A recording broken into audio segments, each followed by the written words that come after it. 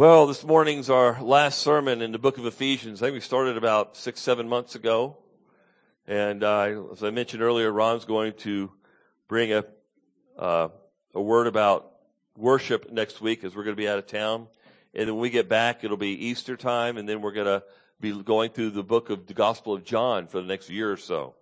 And so I want y'all to know that. We're going to be in the Gospel of John, and it covers so many topics, topic after topic after topic. And so if you think we're not doing topical preaching, think again. When you go through the scriptures verse by verse, you are covering the topics that God has for us in Scripture. And that's one of the beauties of expository preaching. We're unleashing God's Word, as MacArthur says, one verse at a time, is that you are dealing with what God wants you to deal with. And you can't pick and choose what you want. And so we're going to be going through the Gospel of John after Easter. Or maybe once or twice before Easter. I got to look at our schedule again. So, okay. Let's go ahead and open up our Bibles this morning to Ephesians chapter 6. We're going to be looking at verses 18 through 24, particularly verse 18 and 19 and 20. 18, 19, and 20. Verses 21 through 24 is Paul's conclusion. He's asking for aid and things of that nature, but he's also asking for prayer in verse 19 and 20. How appropriate is it that Paul would conclude a letter with an exhortation to pray? Let's remind ourselves that he began this letter with how blessed we are. Chapter 1, verse 3. For we have been given all these blessings in Christ Jesus. And now he closes with what is one of the most, important blessings of them all, prayer. So how appropriate is that? Not to mention that it's at the end of the armor that is for the Christian. Though prayer is not included as part of the armor, it's closely associated with it. We know it's not really included with the armor because he doesn't associate prayer with a particular piece of armor. And so we know it's a little bit different, but it definitely is associated with the armor of God. As a matter of fact, Paul says in verse 18, with all prayer. It could mean put on the armor with prayer, or having put on the armor, pray, or as I like to take it, both and, not an either or. Always be praying with all prayer. And so that's what he's talking about this morning. It keeps the armor from becoming mechanical, a mechanical operation, just put on and put off. It keeps the believer from becoming self-sufficient. From thinking, oh, I got the armor. I don't need you, God. I can do this all on my own.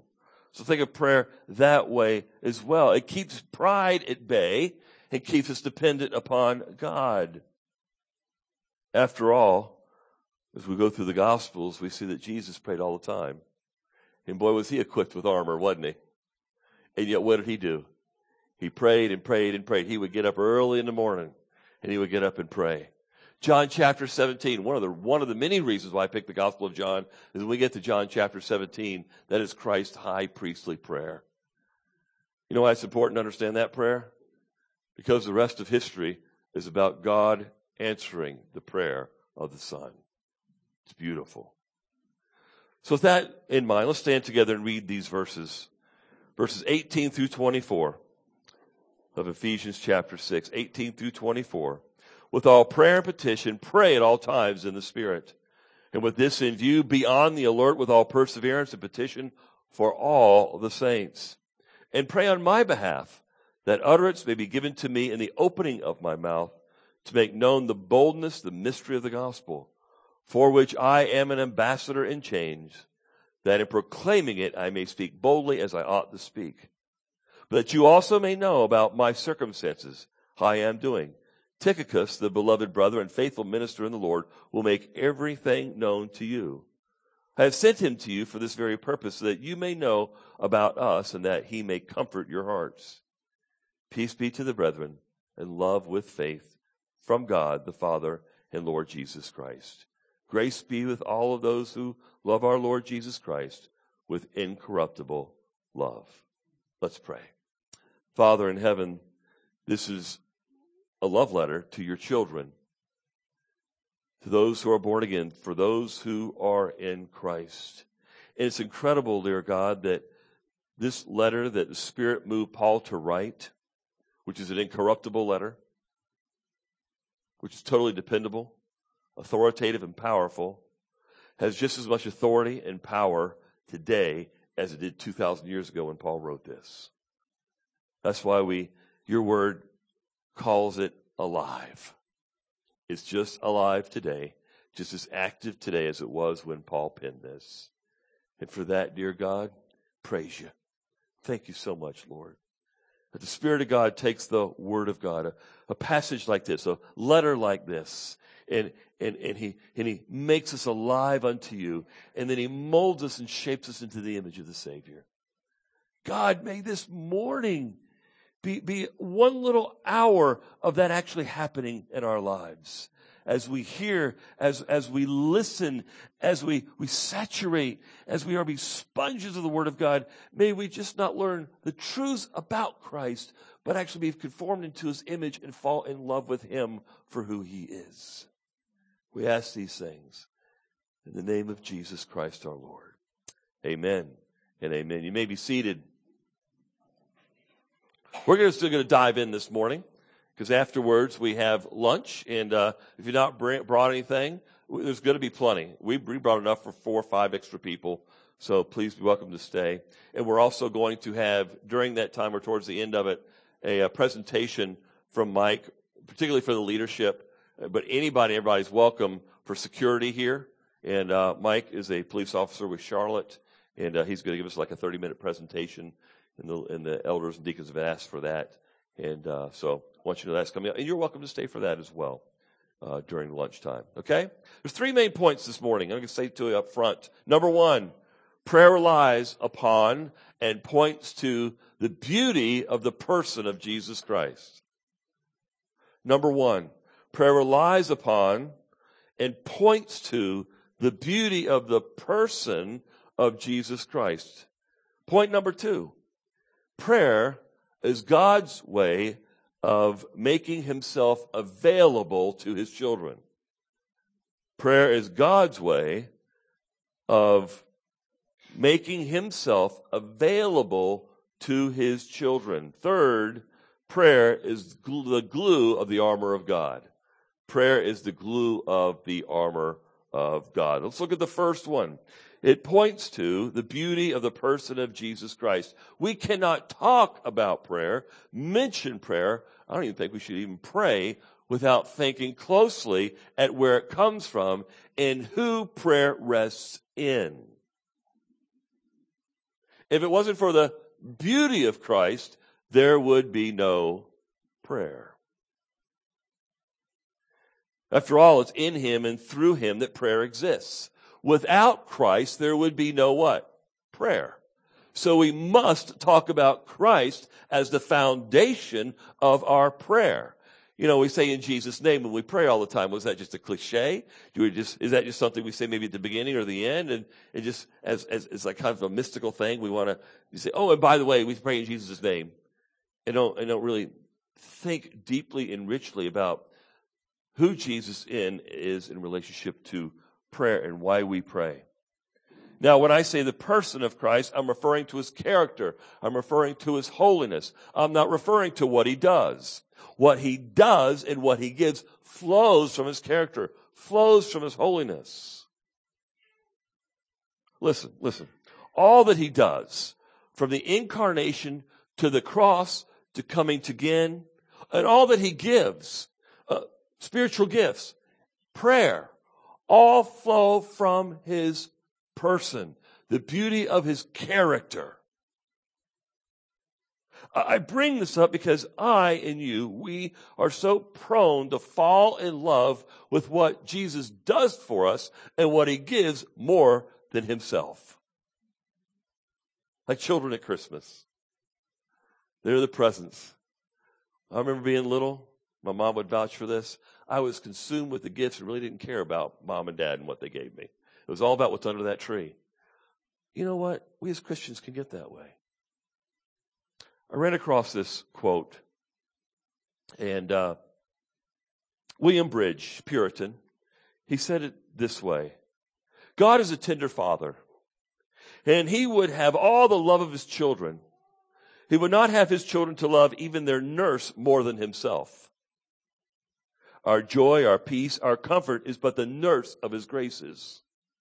Now when God sees that his children are more in love with the nurse than with himself, in other words, more in love with the gifts and the blessings than himself, he then removes the nurse for a season and causes their peace and their joy and their comfort to be suspended and disrupted. End of quote. Why? Because God wants our affection set on him and not what he gives us. No wonder he's saying this and ending like this with prayer in Ephesians, a book that began in chapter 1, verse 3. Blessed be the God and Father of our Lord Jesus Christ, who has blessed us with every spiritual blessings in the heavenly places in Christ. We are not immune as children of God to falling in love with the spiritual blessings more than the one who gives them, Christ himself. I love Jonathan Edwards in his, quote, personal notes or personal narrative in regards to 1 Timothy chapter 1, verse 17 that says, now to the King, immortal, invisible, one wise only God. In response to that one verse, he writes this: there came into my soul a sense of glory of the divine being, different than ever before. He's writing this down in his personal narrative, like a personal journal. I went to pray to God that I might enjoy him. From that time on, I began to have a renewed appreciation of Christ. It's probably when he was around 19 years old, by the way. From that time on, I began to have a renewed appreciation of Christ, his work of redemption and the glorious way of salvation. And my mind was greatly engaged to spend my time in reading and meditating on Christ, in the beauty of his person and the lovely way of his salvation. End of quote. Notice what Edwards does there. He fuses together, he connects together the beauty of the person of Christ and the work of salvation. All I'm doing with point number one is fusing together the beautiful person of Christ and the blessing of prayer. The blessing of prayer. So it is with prayer. We must not think about prayer apart from the beauty of Christ. It's because of his beauty that we have it. As a matter of fact, there's a passage of Scripture that fuses this together for us. If you'd like to turn your Bibles to Hebrews this morning as well. Hebrews chapter 2 and Hebrews chapter 4. Turn there for it. We'll give you a moment to do that. Chapter 2, verse 17, and chapter 4, 15 and 16. I want to solidify this point. I want to illustrate it for you using this passage of Scripture. Chapter 2, verse 17 says this: therefore he had to be made like his brethren in all things. Stop right there. The context, he's talking about Jesus Christ, right? Now he says made him. What's he thinking about? The incarnation. Here's a beautiful characteristic of our Lord: his humility. Do you ever think and dwell and meditate upon that characteristic of Christ? His humility, how humble he was, and actually is. You know, we talk about the attributes of God. We talk about his omniscience. He knows everything. His omnipresence. Everything is before him. We talk about his omnipotence. He's all powerful. We talk about he's immutable. He never changes. He is the same yesterday, today, and forever. His character never changes. His promises never change. We talk about these incredible holy attributes of God. But how often do we talk about the attribute of the incarnated one, the Son of God, the second person of the Trinity, and the humility of Jesus Christ? One of the very attributes we are to emulate, by the way. Be subject to one another. Wow. Do you realize without the humility of Christ there would be no prayer? There'd be no incarnation. The Son wouldn't have gotten off the throne and come down to earth. Therefore, he had to be made like his brethren in all things. Unless you think out of whack here this morning, the context is prayer. Look at what he says, so that he might become a merciful and faithful what? High priest. So he would listen. He humbled himself because he wanted to listen and hear us And later on we're going to hear sympathize with our weaknesses. And thanks pertaining to God to make propitiation for the sins of the people. It starts with salvation, but for those who are saved, it includes prayer. Verse 18, for since he himself was tempted in that which he has suffered, he is able to come to the aid of those who are tempted. Because he humbled himself. He got off his throne. He experienced ultimate humility. The King of Kings and Lord of Lords being crucified. The creator of this universe, the creator of this planet, the creator of the skies and the trees and the mountains and the oceans. The one who created man turned around and crucified him. And one of the reasons why, beloved, is because when we come to Christ, he wants us to have access to him, and he wants us to talk to him. It's all embedded in this beautiful character called the humbleness, the humility of Christ. It is a beautiful attribute of our Savior. We also have a couple others here. Merciful and faithful is here in verse 17. That means to have pity. To have pity. Because he what? Understands. I understand, he says, what you're going through. I understand your pain. And you know what? He understands at times whatever. More than you do, by the way. Have you ever felt rejection? Multiply that times infinity, and you know the Savior understands where you're at. Chapter 4, verse 15 and 16. Here's the reason why we have such a wonderful high priest. It's because he's one who does sympathize with our weaknesses.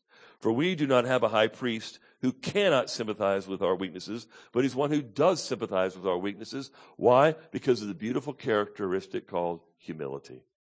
He humbled himself. One who has been tempted in all things as we are, yet without sin. Deity. You see, we fully man and fully God. Verse 16, the application is what? Prayer. This is the basis of us crying out to God in prayer. Therefore, let us draw near with confidence to the what? Throne of grace. Prayer. It's all of grace. Prayer is a gift. And it's all embedded and found upon the character, the beauty of the person of Jesus Christ, from which all the work of Christ flows, from which all the blessings of God flows, including prayer, so that we may receive mercy and find grace to help in time of need. That's beautiful. These attributes of God are a part of his beauty. They help describe him. They help describe what makes him so glorious. When you think about the glory of Christ, you often think about humility, sympathy. So right now he stands before God in heaven. Right now. Okay? We know where he stands, before God in heaven, just as he stood on earth. Not as a private person, but as now a public one. Not alone, but as a representative of his people, the church. And he's saying, here I am. The children you have given to me, Father. Here I am, Father, and the children you have given me. I am here for them. Understand, Father, their weaknesses. Understand when they fail. Understand when they can't go on anymore. Understand when they want to quit. Understand when they're wavering in their faith. I understand, Father. I was down there. I humbled myself. I took on that form that they are. And I experienced to the nth degree the weaknesses of their flesh and of their humanity. And here's where we don't understand, and yet he did not sin. But that does not mean he does not sympathize. Harry Blaymeyer, another old-timer, writes this: a God who knows exactly what it is to eat a meal, sleep and walk, to have a toothache, a stomachache, to rejoice at a wedding and mourn at a funeral, to be indebted to an earthly mother and her husband, to stand trial in human court, to be flogged, cruelly treated, and executed, does not need to apologize for his immunity, for being perfect. for not sinning. For he who is human in heaven remembers what it is like to be human on earth. And thus it is not with indifference that he intercedes, but with empathy. So as you pray, he intercedes. And when he intercedes, he is in a familiar territory with you. Oh, and finally, I love this part. Though he is without sin, it's not as if he cannot feel the weight and the shame of our sin. For he is the one who bore our sin as if it were his very own. Beloved, is that not precious? Yes, when we go to the throne of grace and we have this baggage of sin with us and we go to confess, we're embarrassed, we're ashamed, it hurts. We kind of hesitate because we know that's not how our Father wants us to be. But know what he says, you got to come. You got to confess. But all that confession, all that prayer, all that penitence, all that repentance and prayer, all that is based on who? The beautiful character of Christ himself.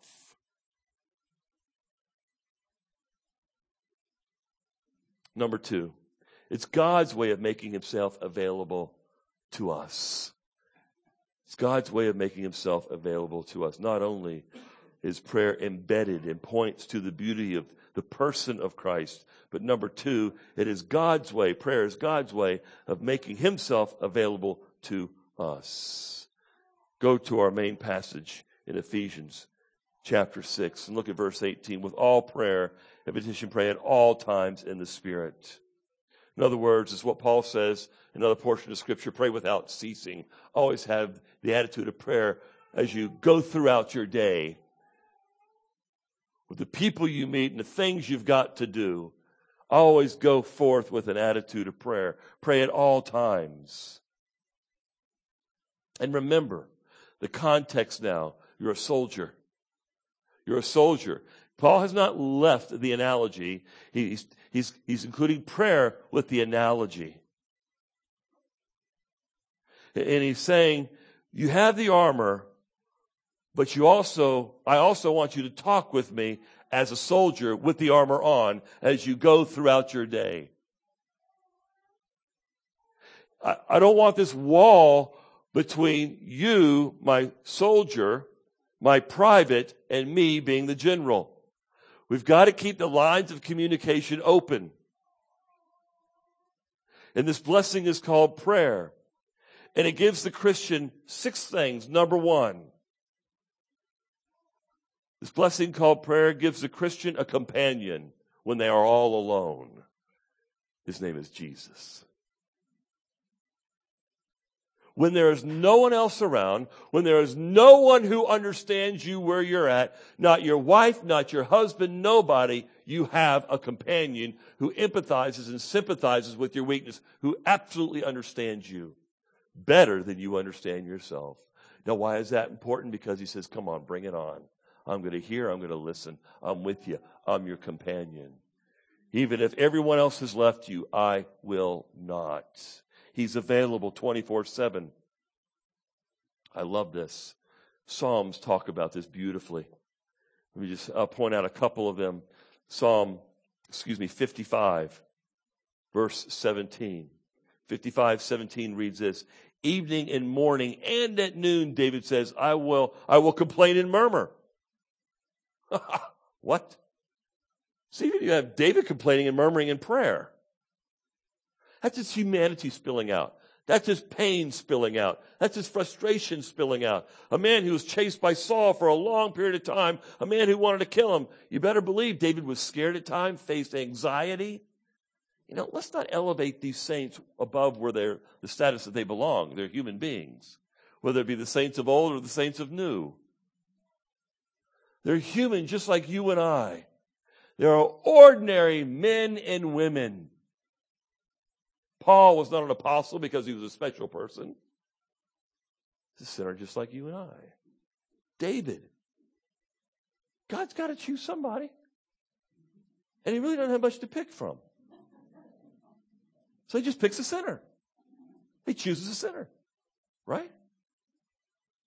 I love that verse. I love what David said there. And he will hear my voice.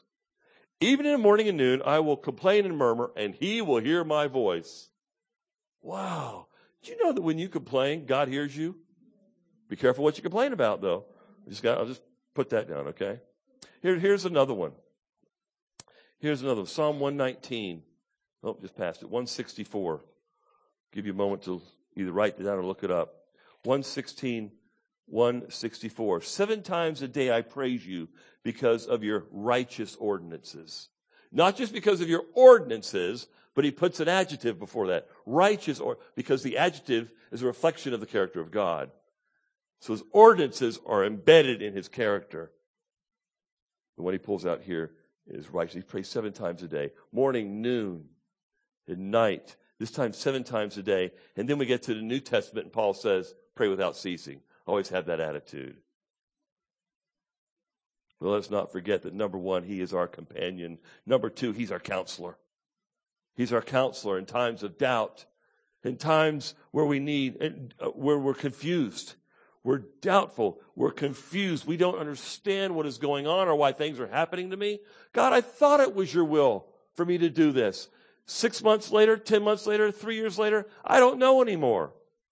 I'm now confused. You ever been there? He says, I'm your counselor.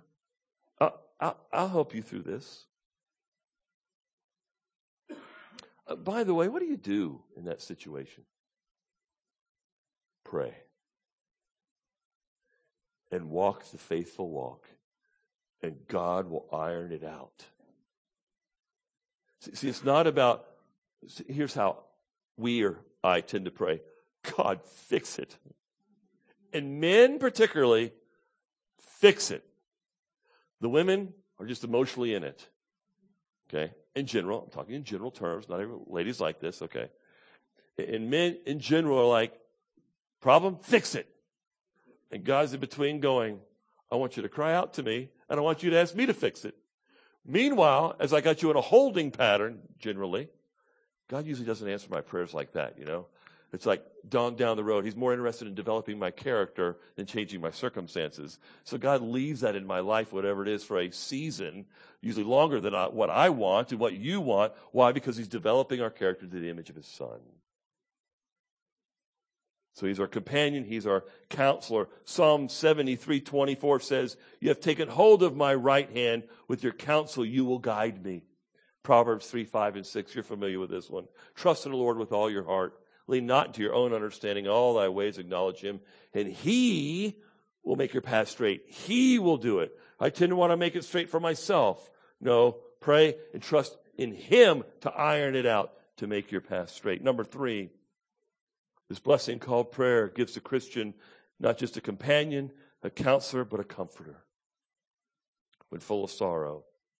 Oh, write down Psalm 77 and write it down in your Bible for the next time you go through a hard time. When your heart is full of sorrow, when it's sick and grieving. Psalm 77 is a blessed meadow upon which your soul should find itself when it is full of sorrow. Listen to this. My voice rises to God and I will cry aloud. When he said, my voice, prayer. And he says crying, prayer, crying. So it's a sorrowful prayer. He's hurting, right? My voice rises to God and he will hear me in the day of my trouble. He's crying. He's in sorrow because it's a season of trouble. I sought the Lord. In the night, my hand was stretched out without weariness. Even in the evenings, God, this is the thing. God, help me. I'm tired of this. Probably on his bed or on his mat. And his hands are out and he's on his face. And he's just crying out to God. He's hurting so bad. And look at verse 3. The pain even worsens. When I remember God, then I am disturbed. When I sigh, oh God, I don't know what to do. Then my spirit grows faint. You have held my eyelids up. It's so bad I can't even sleep. I am so troubled. My eyelids are open. I am so troubled that I cannot even speak. Verse 5, I've considered the days of old, the years of long ago. I'll remember my song in the night. I will meditate with my heart, and my spirit ponders the past. And then it asks a question. It's like, I remember the good times. I can remember when God, it was so sweet with you, when life was wonderful and things were great and life was sweet. And then I cry out and look at my present situation, and I come to a conclusion in verse 7. I ask the question, will the Lord reject forever? Something's gonna miss. My past was beautiful and sweet, but today my life is miserable. God, have you forsaken me? It's a heart that's in tremendous grief right now. Tremendous hurt and pain. And will he never be favorable again? Has his loving kindness ceased forever? Has his promise come to an end forever? Notice what happens when we are in deep pain. Doubt tries to creep in. You praise God for Psalms like this. Look at verse 9. Has God forgotten to be gracious? It's almost as if he's saying, God, have you forgotten me? I'm here, but I don't feel your presence anywhere because of all's going on around me. Ask yourself, have I ever been there? Asaph has. David has. All saints have at one time or another, or many times in their lives. Look at verse 10. Then I said, it is my grief that the right hand of the Most High has changed. God, it's not you that have changed. My circumstances have, but you're the same. It's my pain speaking. It's my grief crying out. Now here's what's so sweet, beloved. That's okay.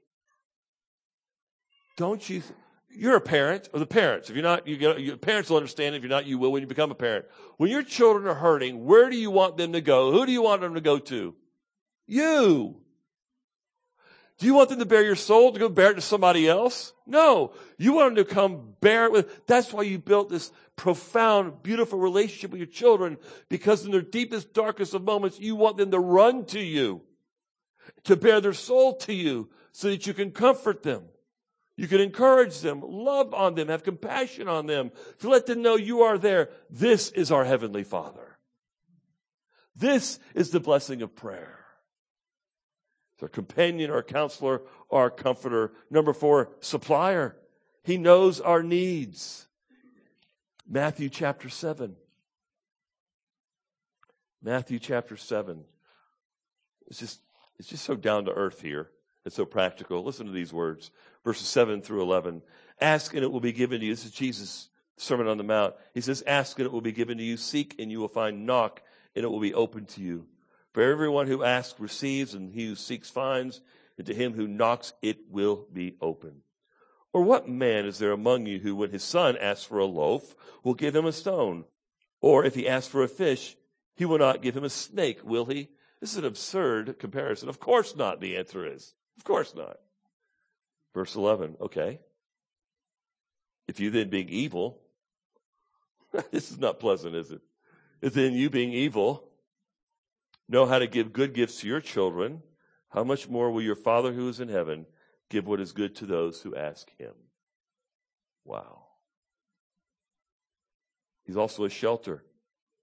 He is my protector. His name is Strong Tower, my shelter. And then number 6, I got to go through these a little bit fast. One more. He's my strength. He's our strength. This blessing called prayer gives the Christian a companion, a counselor, a comforter, a supplier, a shelter, a strength. Though you are weak, though you are on earth and your energy is just absolutely zapped, and though God is in heaven, he will hear your cries from the deepest pit. You can never be too far from God. You can never be out of distance from him, to where he cannot hear and he will not see. Psalm 130 verse 1 says, and when you hurt and there are no words left, and your heart hurts to where there are no words to describe, he hears you. He not only hears, he sympathizes. He identifies. He has gone through the same pain. It's at times like this that not only is Christ in heaven interceding on your behalf, but you also have the Holy Spirit in you interceding on your behalf at the same time. Do we understand how awesome this salvation is? All 3 persons of the Trinity are involved in your redemption. involved in regeneration, involved in your eternal life. That the Godhead got together before time and said, we're going to do this thing. We are going to save people, and we're all going to be involved in this. God the Father planned it. The Son carried it out in redemption, and the Holy Spirit moves into people, indwells people to wake them up unto it. Purely all of grace. Finally, prayer is the means by which we buckle the armor of God. Matthew Henry writes this in his diary. It's a short little sentence. I love prayer. It is that which buckles on all the Christian armor. End of quote. So let's close with a short little examination this morning of verses 18 and 19. Look at verse 18. What I want you to notice is this fourfold use of the word all. Fourfold use of the word all. With all prayer and petition, pray at all times in the Spirit. With this in view, be on the alert with all perseverance and petition for all the saints. 4 times the word all is used. The first one, all prayer and petition, refers to the kinds of prayer. The Greek word prayer there means in general. We pray generally, don't we? When we don't know the specifics, we pray for that person in general. But then a petition is more specific. It is particular. So when we pray, our prayers involve general prayers and specific prayer requests. So with all kinds of prayers, what he's referring to there. So there's all kinds of prayer when we pray. And that's what he's referring to. With all kinds of prayers and petition, pray at all times in the Spirit. What is time referred to? Frequency. Frequency. Always be ready to pray. If you see something happening over there, and you think you need to talk to the Lord about it, or you just had a conversation with a person as you're walking away, or you go to break, the next second you got, or with the attitude of prayer as you're walking down the hallway, talk to God about what that conversation was just about. Maybe you have negative, bad, sinful thoughts infiltrating your mind for no reason at all. Stop and pray right then and there. Maybe it's wishing ill will on somebody who hurt you. Stop and pray. Maybe God's blessing you with something. Stop and give thanks. And everything give thanks, for this is God's will for you in Christ Jesus. See, prayer is saying, here's the belt, here's the armor, here's the buckle that puts it together. With all this armor as soldiers, go forth in prayer. Always being prayer. Always be communicating to the general. Always be communicating to the one who has already defeated Satan. That would be the context. The devil. With all perseverance, as he goes on. All perseverance and petition. Be on the alert. This refers to always be about asking for wisdom as you go out throughout the day. How to apply Scripture in that situation, in this situation. Go about walking wisely. Applying the Word. God, help me to apply it in this situation, that situation, with this person or that person. And then notice, lastly, all the saints. Pray for one another. Pray for one another.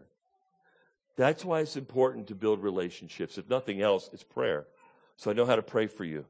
I know your heart. I know what you think. I know where you're at in life. I know your desires. So I can pray for you, not just generally, but specifically. That's the beauty of relationships, right? Then what does Paul do? In verse 19, he asks for prayer. So he basically begins to conclude this book. Paul asks for prayer. Listen, the humility of Paul to recognize he needed it. And then the wisdom to ask for it. The humility recognized, I need prayer. And I need to ask my friends and churches, my beloved, part of the body, I need your prayers. The humility to recognize that. And then the wisdom to ask for it, or switch it, however you want to say it. Is it not pride that gets in the way of us asking for prayer? Or even saying, I'm hurting in this area. Would you pray for me? I'm struggling in this area. We don't want people to know that. I want you to know that I'm a pastor, I'm an elder, and everything's under control. I got life down. I'm a couple steps ahead of you. Really? Did you feel the sarcasm just oozing out of those last couple of comments? No, I struggle just like you. I have a thought life just like you. The older I get, the more I realize the warfare doesn't get any easier. By God's grace, I get a little bit stronger. Right? Isn't that beautiful? Paul asked for this. How appropriate he asked for it after verse 18. And pray on my behalf that utterance may be given to me. And I look at the prayer request. He asked for boldness to preach the gospel because he's an ambassador in chains. Number one, notice the request was not to get me out of jail. He's not asking that. He's not asking, remove me from my circumstances. He said, God, just make me bold. I want to be faithful with the gospel. And I would think, gee, Paul, of all the things I asked for, I thought you were already there. You struggle with being boldness to share the gospel? Well, apparently, yes, that's right. Even Paul. Wow. And that was his job, we say. That was his calling as an apostle. And so I understand a little more the humility that was involved in for him asking that. Because there's critics out there who would say, wait a minute, you're struggling with evangelism? Oh, Paul, how could you do that? You don't love Jesus? You know, that kind of baloney that we hear out there. Oh, you have little faith. Oh, you hear that a lot today, don't you? Right? In certain charismatic movements, or all of them, it's that health, wealth. You don't have enough faith. You just have enough faith that God will fill in the blank. False. It's nothing but false. So Paul ends by asking for prayer. Beloved, we've got armor, and we need to pray because we're in a battle. But we're also blessed because Jesus has won the war. And he's given us equipment. He's given us prayer to fight the skirmishes, knowing that he's already defeated Satan. He's defeated the devil. His days are numbered. We know the devil's wanting to go kicking and screaming. And he hates the church because he hates Christ. That means he hates us because we want to follow Christ. We want to magnify him. So expect opposition. Meanwhile, put on the armor of God to deal with it. And always be about praying. Always being about praying. Because whether you like it or not, you've been enlisted as a soldier. We're in a battle. There's no, what do you want to call it, days off. Okay. Thus saith the Lord. It's right here. Let's pray.